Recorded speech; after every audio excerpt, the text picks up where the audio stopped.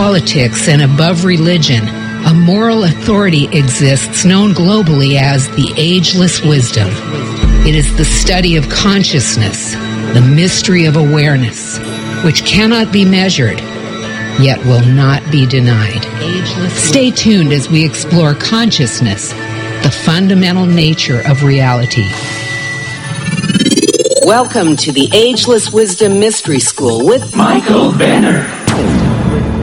Hello, and thanks for joining us for today's episode of the Ageless Wisdom Mystery School on 90.7 FM, KPFK, live streaming for the world, and of course podcast on all platforms. It is a pleasure again to join you, and we really appreciate that you take the time to tune in, whether live or on demand after the fact. In my opening remarks today, I want to talk about the nature of this program, the Ageless Wisdom Mystery School, and reiterate our basic premise, our mission statement, if you will, that while it appears often to be about politics or even religion, or some other current issue, some newsworthy event or circumstance, it's really about more than politics and religion and news. This is a program about consciousness. That is to say, about awareness, about noticing what we notice, and the very foundational concept of existence. What could be more existential than awareness? For without it, nothing could exist. All things depend on our awareness of them. Now, if we break it down from there, we can say, well, the emphasis is really on psychology and philosophy. And that, too, covers a large scope of ideas, many of which religion and politics try to corner. It's odd to me that we, increasingly, it seems, expect government at some level to solve our problems. Or maybe we hold government responsible for the fact the problem even exists. And similarly, organized religion seems to do everything that it can to monopolize, as if by stranglehold, everything having to do with ethics and morality. And it's dangerous to limit our understanding of things to institutions. Even education must, by its very nature, go far beyond academia, what we learn in books and what the universities and colleges offer us. The role of journalism, and this includes broadcasting in a democracy, is to promote free speech, a free exchange of ideas without fear of retribution or punishment. And that's part of what I've always done and what I'm committed to here every Tuesday afternoon at 1 o'clock with this radio program, The Ageless Wisdom Mystery School. Another important way of talking about our scope of issues and our range of topics is personal and transpersonal development. Actually, I like these phrases a lot. Personal and transpersonal development is actually our topic today. We're going to feature a guest, a young man, barely in his 30s, who has already devoted his life to this field, personal and transpersonal development. He calls himself a transformational speaker. And I'll bring him on in a few minutes. I'd like to begin today, however, by quoting a passage that one of my listeners recently brought to my attention. And it's from the writings of a very well-known philosopher, a 17th century Dutch philosopher, a so-called rationalist, thought of in the same way we consider Leibniz and Descartes to be rationalists. And that's Baruch Spinoza. Spinoza was a heretic. He was a Dutch Jew who was, at the early age of 23, excommunicated by his synagogue for his evil and wicked ways. The declaration of excommunication you can find in Wikipedia if you want to look it up. It's sort of humorous. But Spinoza, even though he was attacked once on the steps of the synagogue by a knife-wielding zealot and rather shaken by the whole affair. He wore that torn cloak for years afterward as a kind of a souvenir or a way of reminding himself, if no one else, of the dangers of being a religious heretic, but a great philosopher. In many ways, Baruch Spinoza is the philosopher's philosopher, and one of the progenitors of the Age of Reason. The Age of Enlightenment, so-called, was filled with ideas that were seeded by Spinoza.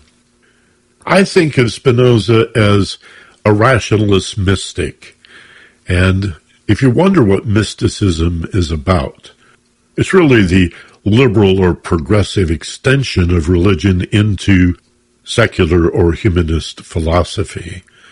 Mysticism is the personal experience of the search for divinity in the cosmos, the natural world, in nature, in all things. The personal experience, in other words, without dogma, without ritual, without ceremony. And so it can be rather a lonely search. Mystics do talk to each other, they get together, but not in an organized or institutional fashion. And this brief little essay that was brought to my attention, I'm going to share with you here. It'll take me just a little more than 4 minutes to read, and then we'll do a short break and come back with my guest for today as we talk about personal transformation, personal and transpersonal development in the context of the progressive mission of KPFK and people who are longing for peace and social justice, but frustrated when government or corporations or other institutions fail to come over the hill like the cavalry in a black and white movie and save the day. That's not going to happen. Institutions are not going to save us from the corruption of institutions, whether they're churches or schools or sporting events or government or multinational corporations. It's not going to happen. It has to be a groundswell, a most democratic movement of enlightened women and men changing the world one individual at a time.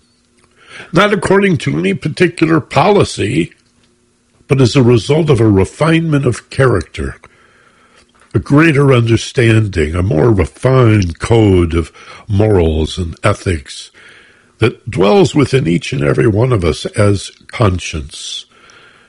Are there people with no conscience? Of course.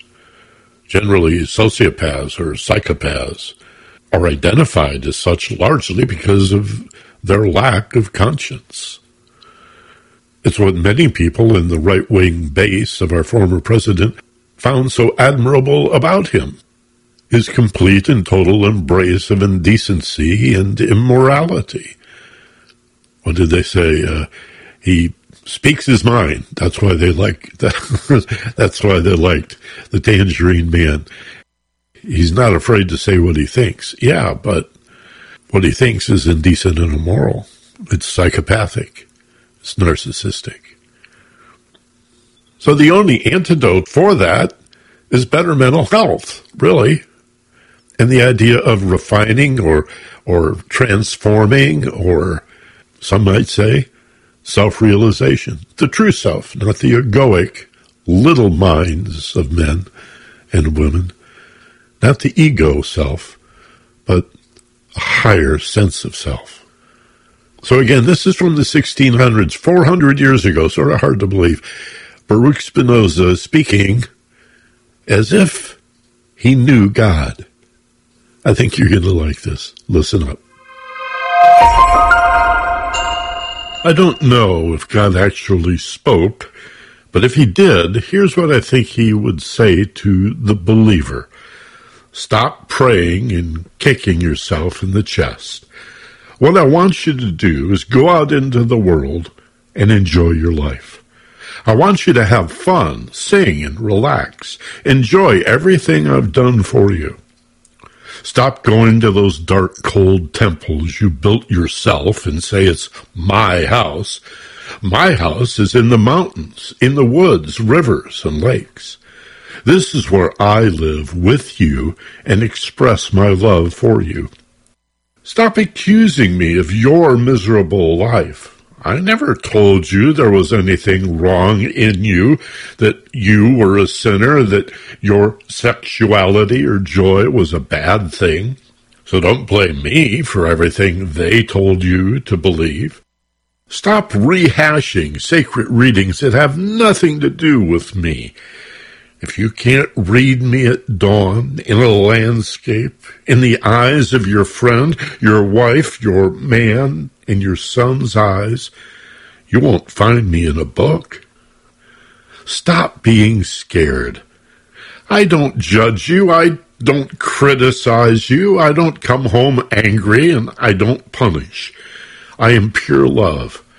I've filled you with passions, limitations, pleasures, feelings, needs, inconsistencies, and I gave you free will. How can I blame you if you answer something I put in you? How can I punish you for being who you are if I am the one who made you? Do you really think I could create a place to burn all my kids who behave badly for the rest of eternity? What kind of God can do this? If I were like this, I would not deserve to be respected. If I just wanted to be revered, I would have filled the world with dogs. Respect your fellow people and don't do what you don't want for yourself. All I'm asking is that you pay attention to your life. Let your free will be your guide. You and nature will have a single body, so don't believe you have power over it. You are part of her. Take care of her, and she'll take care of you. I put in you and made everything good for you, and made it difficult to access what is not. Don't put your genius in looking for what's bad for this balance. It's up to you to keep this balance intact. Nature knows how to keep it. Just don't trouble it. I made you absolutely free. Free to create a paradise or a hell in your life. I can't tell you if there's anything after this life, but I can give you some advice. Stop believing in me this way. Believing is guessing and guessing and guessing. I don't want you to believe in me. I want you to feel me in you. May you feel me when you take care of your sheep, when you pet your dog, when you touch your little girl, when you fall in the river. Express your joy and get used to taking just what you need. The only thing for sure is that you are here, that you're alive, that this world is full of wonders, and in all these wonders you are able to know exactly what you really need. Don't look for me outside. You won't find me. I'm here. Nature. The cosmos. It's me. This is KPFK. Welcome, Dr. Bradley Nelson. Thank you for joining me. When you do the emotion code and when you do the muscle testing, when you say you test people, how do you get to the emotion that fast? How do you do a process of elimination? What we do is we use a chart called the emotion code chart. There are 60 emotions in the chart. And so we have to get information somehow from the subconscious because our emotional baggage is not consciously known, but it is known to the subconscious mind, which is the vast bulk of our intelligence. That's the part of us that, of course, is keeping everything running in our bodies. And it's aware of everything that we've ever done, every face you've ever seen in the crowd, and so on. It's all logged in there. The Aware Show with Lisa Garr, Wednesday and Thursday afternoons at 1. This is KPFK. And we're back. You're listening to the Ageless Wisdom Mystery School on 90.7 FM, KPFK for all of Southern California. Hey, thanks for joining us. Hope you make it a habit to listen every Tuesday afternoon at 1 o'clock for the Mystery School. I've got a really interesting guest, someone recommended to me by one of our KPFK listeners.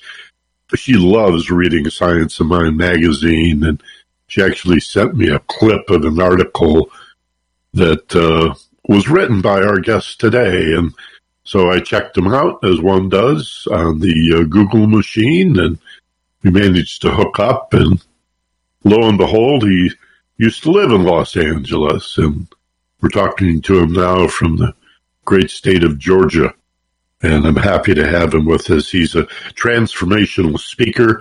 Though a young fella, he's very, very devoted and dedicated to personal and spiritual development, and I've enjoyed chatting with him, though briefly till now, and I think you'll enjoy listening to my guest, Jeffon Seeley. Jeffon, good afternoon, and welcome to KPFK. Thank you so much, Michael. I've been a long-time listener of KPFK, and it's so unique the way in which things, doorways of opportunity open up, and now I can share some of my voice or perspective. Thank you so much for the opportunity. Oh, you're very welcome. Nice to have you inside the radio here with us. Yeah. And you've just moved to Georgia. Are you enjoying yourself down there? Yeah, interestingly enough, we lived in right outside of Riverside in the Redlands area. And my first couple days here in Georgia, I think I saw more rain than I did in my two plus years in Southern California. But it's green, it's nice, a little bit different change of culture, but I'm welcoming the change. Well, it's a beautiful state. America's so diverse, and if you travel around this country, there's truly so much to see. I was impressed in my, explorations of who you are and what you're up to with your interest in these topics of personal and spiritual development, and your story about how that came about as a young man, initially, as many of us do, casting about, finding that maybe religion or the traditional worldview of consumerism wasn't really working for you. I'd like to hear a little of that story of what about metaphysics and mysticism and consciousness. And I know you often quote these success and prosperity teachers and, the classics, Napoleon Hill and Dale Carnegie and Norman Vincent Peale, as well as the more spiritual Ernest Holmes and William James and on and on. You're well versed in the classics. How did you come to all of this as a young man? That is a really, really great question. I think that it has to all start with the experience that I was brought into.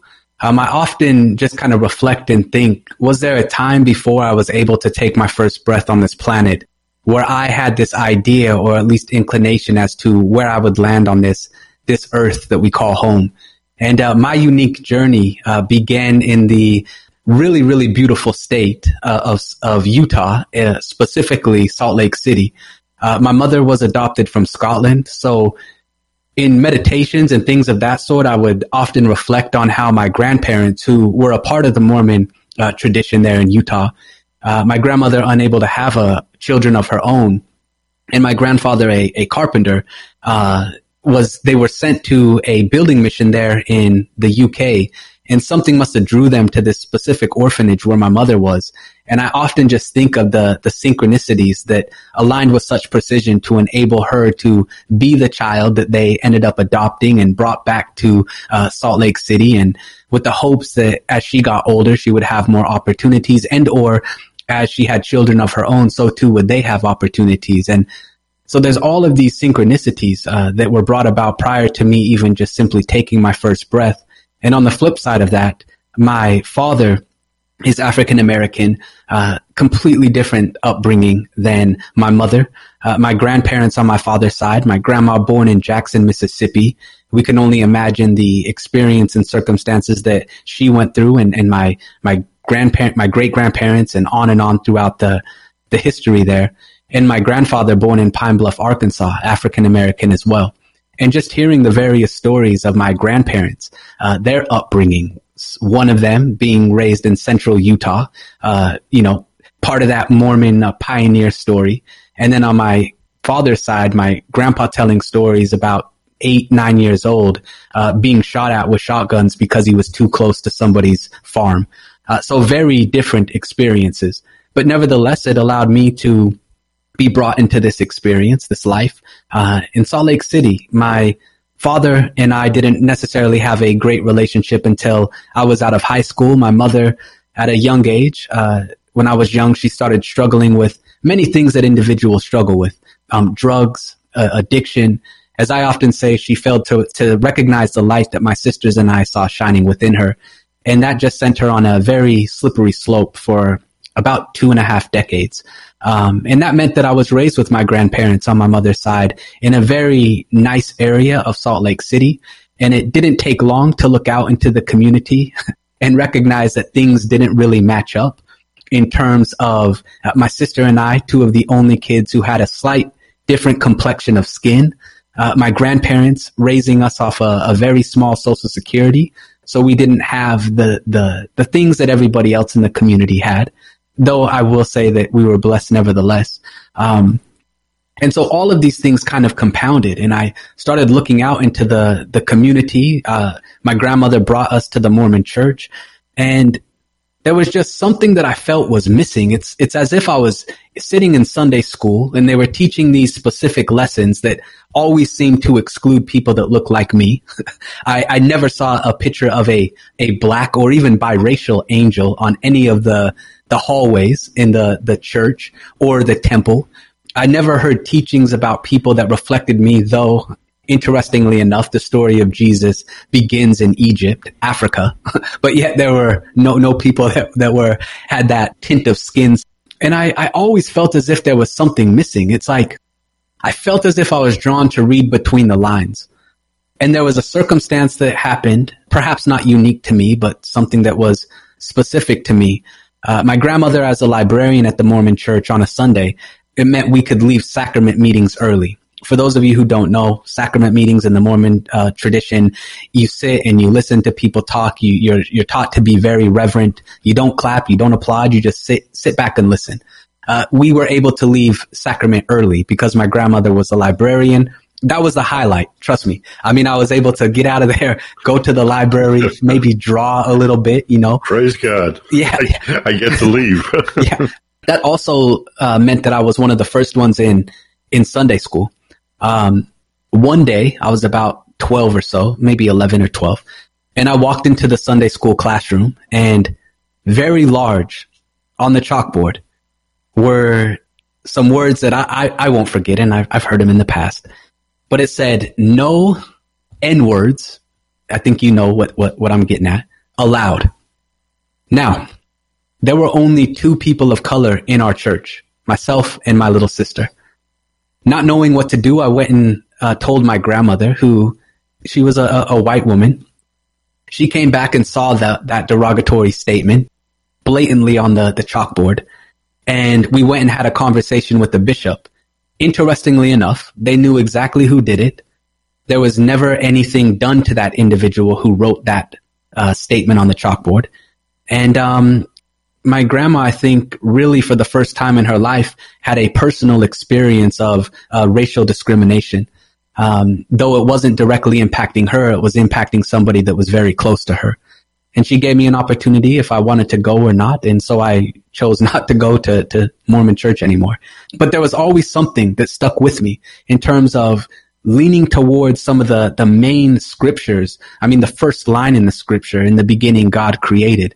So if in the beginning God created, then how could there be anything opposite of that which the divine has created? And these were the ideas that kind of stuck with me through high school, though not really at the forefront of my consciousness, and into college when I left Salt Lake to go to Seattle. And in Seattle, my father had this spiritual friend, and I'm doing air quotes because I think I now am one of those spiritual friends to many of my acquaintances. And maybe you are one of those spiritual friends as well. But this is an individual that will say these unique sayings like, divine order is everywhere present, or there's no spot where God is not, or everything is working out for the highest and best. And I remember having these heated debates with him about why all these things that he was saying were just complete nonsense and garbage. I pointed at things like my grandmother who recently passed, my mother who was on her way to another relapse, my sisters who were still in Salt Lake City with nobody around them to really remind them of the uniqueness and the beauty that was dwelling within them. And I thought I made a really, really great point as to why everything that he was saying was complete nonsense. And he ended up giving me a book. And, books are quite powerful, Michael.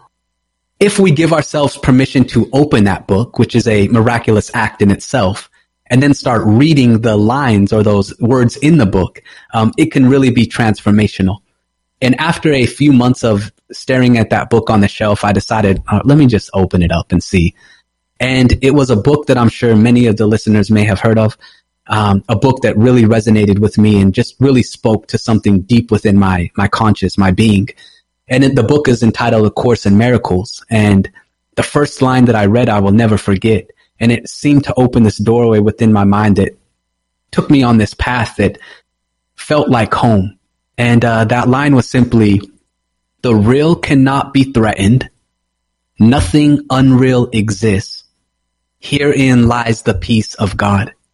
And I was thinking, what is the real? Not the lowercase R-E-A-L, but the capital R-E-A-L. And from my perspective, that seems to be the infinite essence and energy that enables us to simply be. It is that which is enabling our atoms to thrive. It is dividing our cells. It is enabling our lungs to breathe, our heart to beat, our minds to think, the earth to spin, the sun to shine, on and on and on. It seems to be this golden thread. That is the real. There was nothing outside of that. Hence, the first line in the Bible that I mentioned, in the beginning, God created. From that perspective, at least the connection that was made in my mind, is that real, there is nothing outside of that.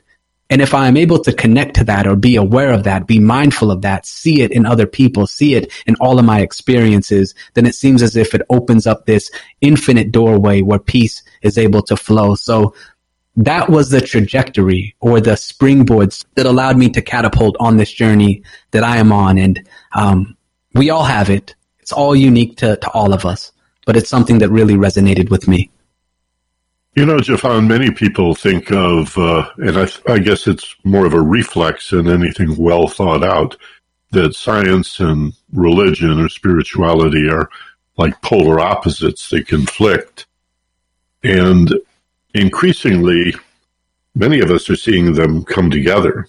Not that spiritual principles are morphing or changing, but science seems to be giving us an opportunity to look with new eyes and maybe listen in new ways to these ancient spiritual concepts in all religions, that which transcends organized religion, but is found connecting all spiritual and many philosophical traditions. I heard a YouTube presentation just recently where the speaker used the word evidential mysticism. Evidential or evidentiary, like, what is the evidence that mystical concepts are real, that they're grounded? What he also defined reality as that which persists even when we don't believe in it. Which I thought was a pretty darn good definition. Wow. Mm-hmm. So if I just walk up to you, we chat for a while, I find out you're interested in this field, and I say, so, Jeffon, tell me, what is real? Or more commonly, what is reality? How do you begin to get a handle on that, given the appearance and the evidence that exists all around us? Yeah, I've found often that when individuals, and I've even done it myself, align with some of these spiritual ideas or these foundational truths, it is very easy at times for people to dismiss, ignore, or avoid many of the realities that many individuals on this planet are experiencing. So by no means do I approach this whole philosophy or foundational elements of what I call universal truths to ignore, avoid, or dismiss those individuals that struggle and or the suffering on this planet. Instead, am I able to possibly transcend that in a way to begin to recognize kind of that capital realness that is dwelling within all in terms of the energy that simply enables us to be, regardless of the circumstances?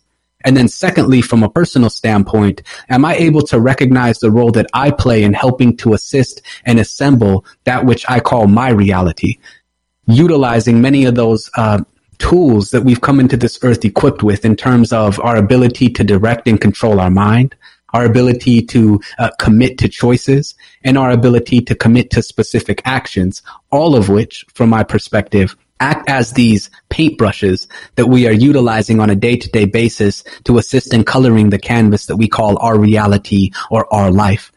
Unfortunately, many of us, and I know myself is included in this, completely forget that we have the ability to assist in coloring this canvas that we call our reality. And we continue to use our thoughts, our choices, and our actions to recolor the canvas that we've been provided today, the same way that we've colored it yesterday or last week or last year or the last 10 years.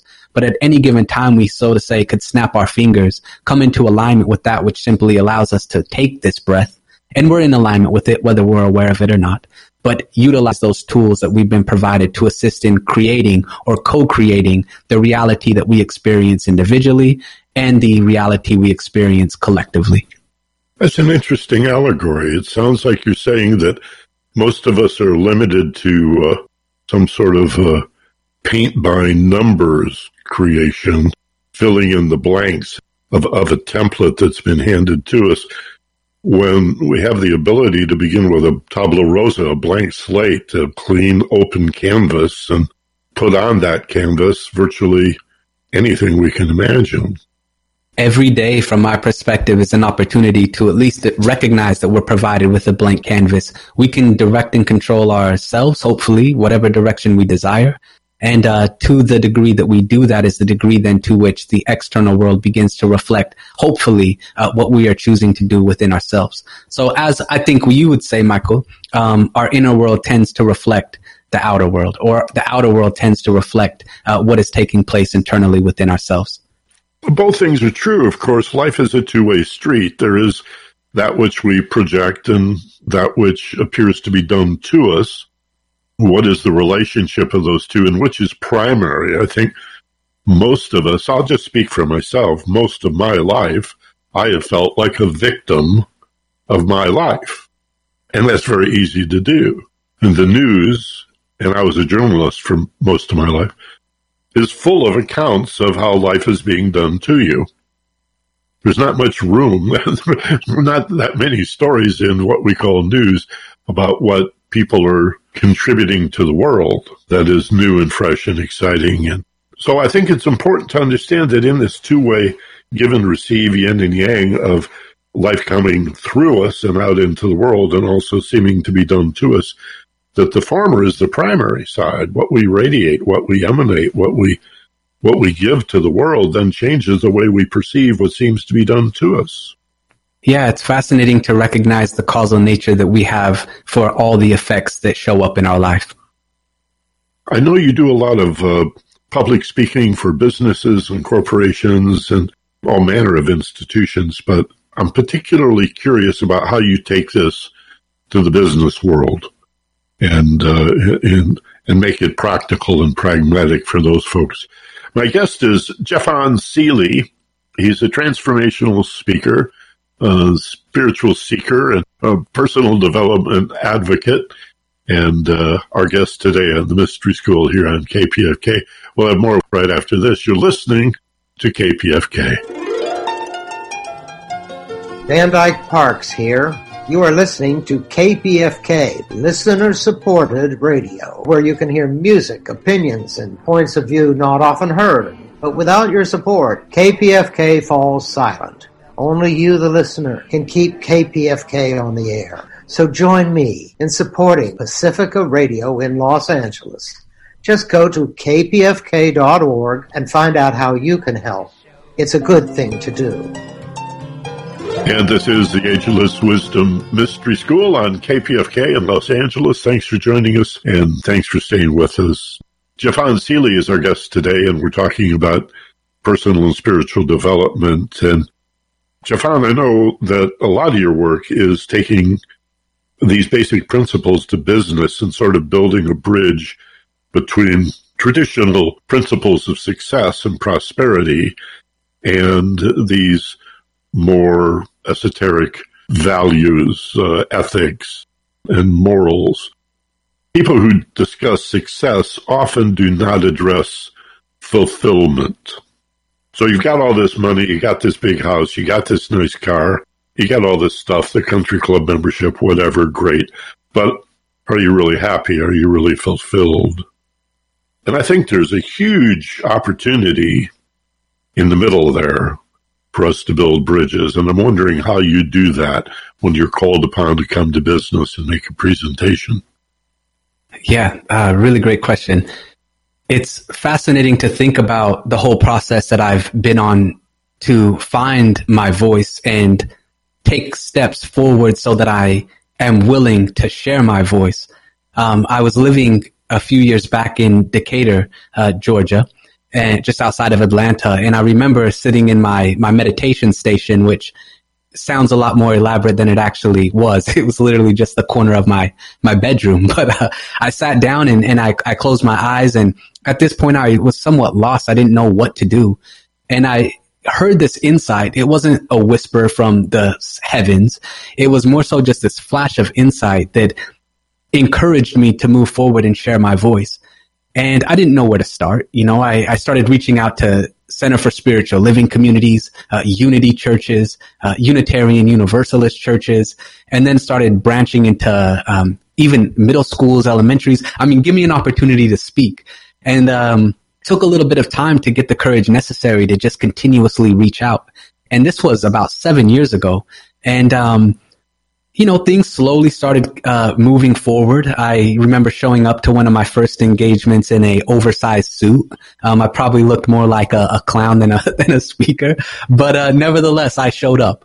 And I continued just to share and find ways to make my story connect with people's stories, because we all have a unique story, every single one of us.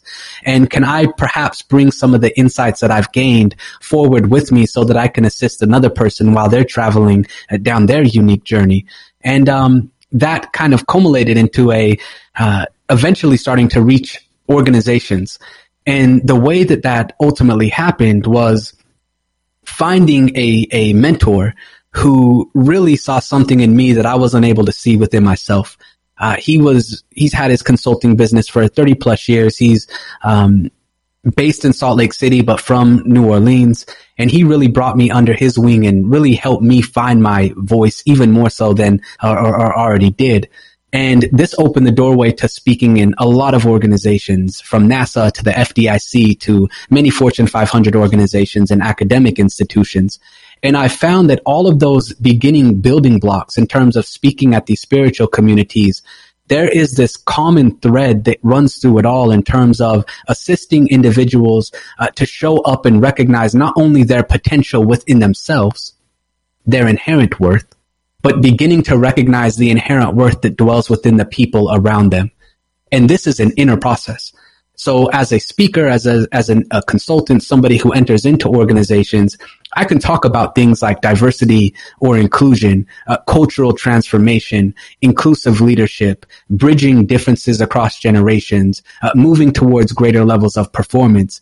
But it seems that all of these concepts really turn this mirror inward on the individual who I have the opportunity to be in front of, and encourage them to begin to take these steps deeper into their inner world so that they can recognize the barriers that prevent them from showing up more authentically, as you said, Michael, from finding fulfillment in the here and now, and ultimately start making this cultural shift in terms of what is taking place in their immediate surroundings by way of those individuals that they have the opportunity to interact with and see on a daily basis. So it's been a really, really great journey and process, and I'm grateful that I said yes to that little hint of insight that flashed within my mind many years back. You're reminding me when I began to do public speaking, leaving radio and going out on my own into personal development work. I realized that public speaking was very different from being on the radio, even doing talk shows, and so I needed to develop my chops. And even today, if somebody asks me about this, I'll say, well, there are countless speaking opportunities if you go to service clubs.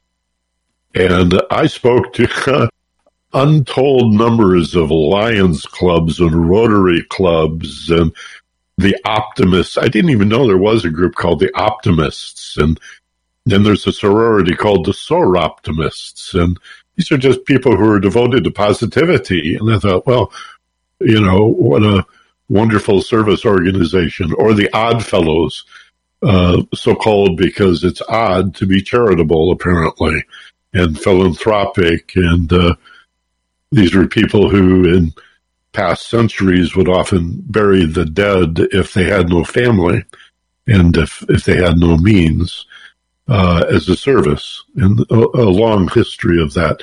And they have a sorority called the Rebeccas. And so these people are always looking for speakers, and they'll usually buy you a lunch and maybe give you a coffee mug, and that's about it. But if you're smart, you'll take a little portable recorder or your smartphone, record yourself, record everything that you do, and that's how you learn. That's how you develop your chops in this field. Most definitely. And I realized, at first I would walk in and think that it's all about me, the person who's delivering the message. And what a short-sighted vision that is. When I was able to start recognizing that everybody who I had the opportunity to speak in front of is bringing with them a mound of things that I'm unable to recognize or see, suddenly I started realizing that perhaps I could share something or say something or create something that would be impactful that they could take back with them and help resolve something that maybe they might be dealing with. And then it shifted from just emphasis on me, the speaker, to more so this consciousness of service, where I'm not necessarily this person who's there to get patted on the back, but more so a vessel for something greater to speak through me, though I'm speaking, but something greater to speak through me and deliver a message in such a way that it might be able to be impactful and be long lasting in assisting in the transformation of any individual I have the chance to come into contact with. It really helps to like people, don't you think? That's probably fairly important. I mean, to be really fascinated in how, the word majestic just came to mind, how magnificent, how magnanimous, how magical people really are, even though most may not be aware of how wonderful they truly are. Yes, I totally agree. To be able to talk to people about that, it goes way beyond what we used to call motivational speaking. Right. Yeah, it's and I often differentiate this whole concept of change or transformation. My hope with anything that I do is to bring about some level of transformation, not just helping somebody change. Change is what is happening here in Georgia right now with the seasons. It's moving from summer, it's going to be fall, then winter will be knocking on the door, spring, so on and so forth. So from that standpoint, it seems as if change is somewhat temporary or reversible, meaning we can go back to our old way of operating or our habitual patterns if this new way of doing things does not work out. Transformation, on the other hand, seems to be irreversible. It's a fundamental or foundational shift that happens from a personal standpoint at a conscious level that is like walking through a doorway that disappears once we step through it. It's similar to a tree that's blossoming from a seed. You're not squeezing that tree back into that seed. It's permanent and irreversible. So can I deliver or share something or provide some insight in such a way that it could lead to this conscious shift such that it literally transforms the way that individual shows up, whether externally or perhaps more importantly, internally within themselves? That's an interesting dynamic. The spiral is the way I think of that, because it has a seasonal, cyclical, round and around and around to it, but there's also a escalation. There's moving up as well as going around. And I think in life, when we find ourselves asking ourselves, why is this happening to me again? Well, life has its cyclic nature, and we do go through these periods of here we go again, except can we pull on what we learned the last time we went through and make this a transcendent or transcendental, a transformational kind of experience, and enjoy the feeling that we may be moving around and around the mountain, but we're also moving up the mountain on this spiralic path. What are some of your influences when you look at your bookshelf? Who really grabbed you? Just off the top of your head, Jeffon, if you were going to compile a reading list here. So I did mention that book, Course in Miracles, but I would say the one that really shook the foundation at a young age for me was a book by Joseph Brenner called, it was called The Way to the Kingdom. And it really emphasized this whole concept of Christ consciousness. And I think that resonated with me most because I was in this seeking phase. And I only at that time was seeking in traditional religious approaches. So the Bible and things of that sort. And I always felt as if there was something that was greater in terms of consciousness, though it wasn't necessarily mentioned in the Bibles that I was reading, at least. And this whole concept of Christ consciousness just really aligned with me. So Joseph Brenner, The Way to the Kingdom, is a really, really powerful book from my perspective. Obviously, The Science of Mind was a very influential and still continues to be an influential book in my experience. The Four Agreements by Don Miguel Ruiz. Napoleon Hill, obviously, was a really, really great book, or a great author. And then there's this book called Spiritual Growth, and I can't recall the name of the author off the top of my head, but that was another book that was really instrumental in my growth and development, and just really opened the doorway to ask deeper questions within myself, to begin to come face to face with the preconceived ideas or the self-image that I had about who I was, how I was showing up. And in direct alignment with that is a book that I would recommend to everybody, perhaps my favorite book, and that is Psycho-Cybernetics by Maxwell Maltz. I'm surprised to hear you say that. I found that in Atlanta, $1.87 at a used bookstore.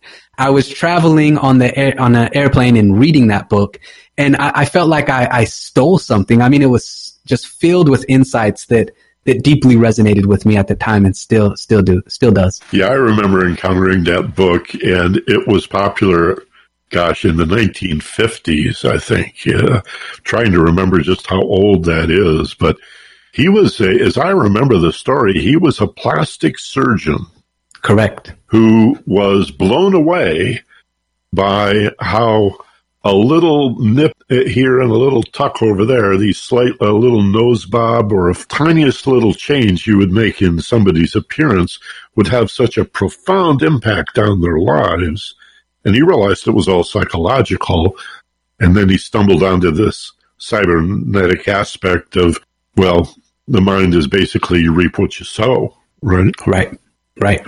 It's a thermostat. Yeah, it really is. It's a cybernetic device that you go where you look, you get what you expect, you reap what you sow.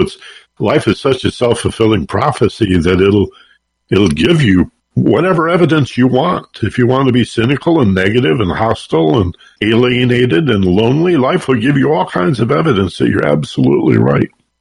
I mean, like the ground, the earth is the great example. That's why I love Christ's allegory of reaping what you sow.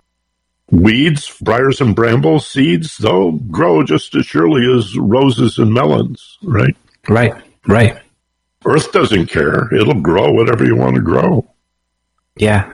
And that was something that resonated with me in the Science of Mind philosophy or teaching, was this whole idea of consciously sowing seeds into the subconscious or unconscious and watching the way in which it unfolds in your reality or your life.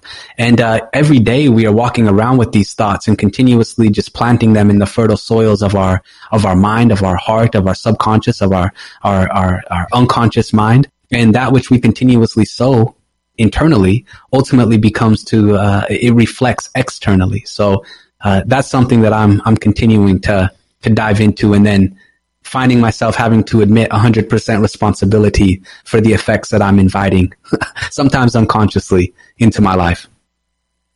I so love reading, and sometimes I'm concerned that the high tech of the smartphone or iPads and computers and Google and internet, and I know reading is down. I've seen the studies. Reading is down by 25%.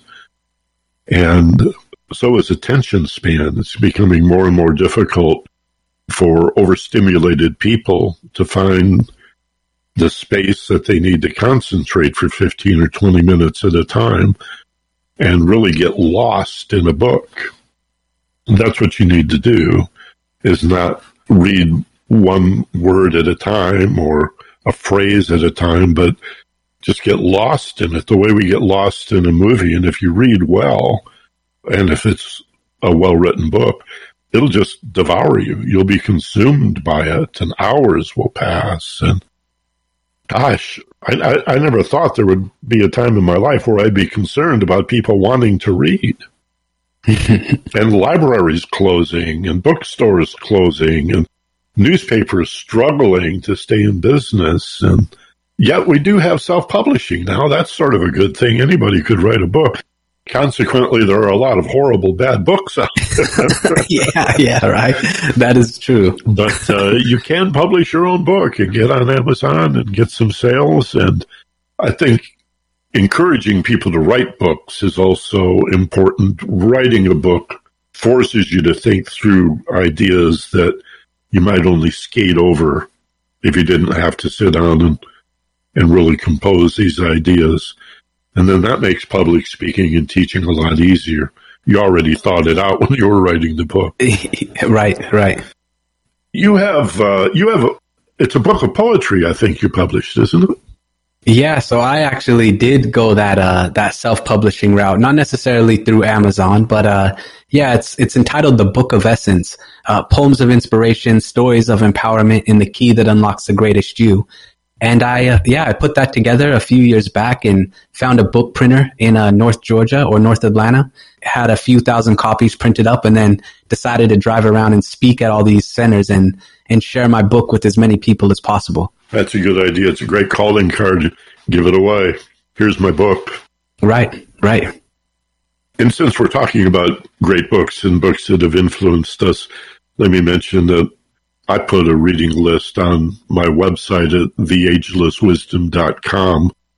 It's up in the upper right corner. If you just click on reading list, you don't have to enter an email or log in or anything like that. Just go there and click on it. And books that have influenced me over the years in two categories. I have one column that's personal development, and then the second column is spiritual development. There's a bit of overlap, of course, but pick and choose. These are the books that really changed my world, or some of them. So, Jeffon, as we conclude this interview, and I've really enjoyed chatting with you today, what's on your horizon? Are you planning to write another book? Are you working on a particular set of classes, or what's on your to-do list? Yeah, that infamous to-do list, huh? Well, definitely, there are some more stories that are seeking to be expressed through me. So the process of writing a book is underway. And then also, in addition to the speaking that I do, a lot of stuff with organizations, which I'm really, really appreciative for and grateful of, is to assist people who want to begin speaking and sharing their message. I realize that if there's only one of me, I can only work with so many individuals, but I truly believe that we all have a voice.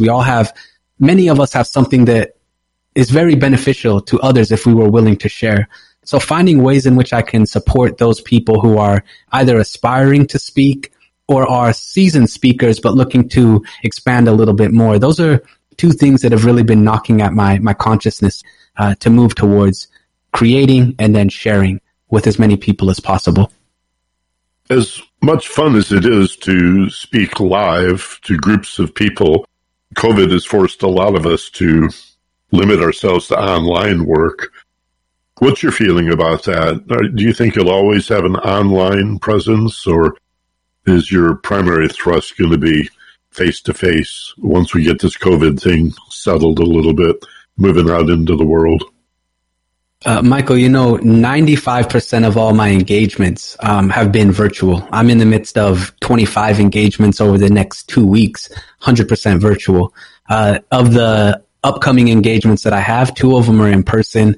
But I think that for organizations, they're starting to realize it's cost effective if there is a effective facilitator in a virtual setting. But I do think that as human beings, we do enjoy that.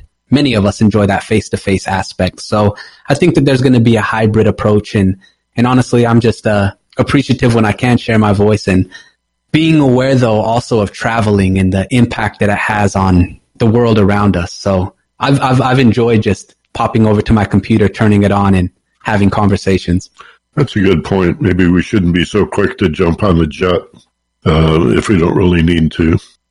Again, I love pressing the flesh and going out and looking people in the eye, but you said a hybrid, some sort of blend of virtual and real world is what we should be looking for if we're going to be teachers or speakers or performers in a transformational field.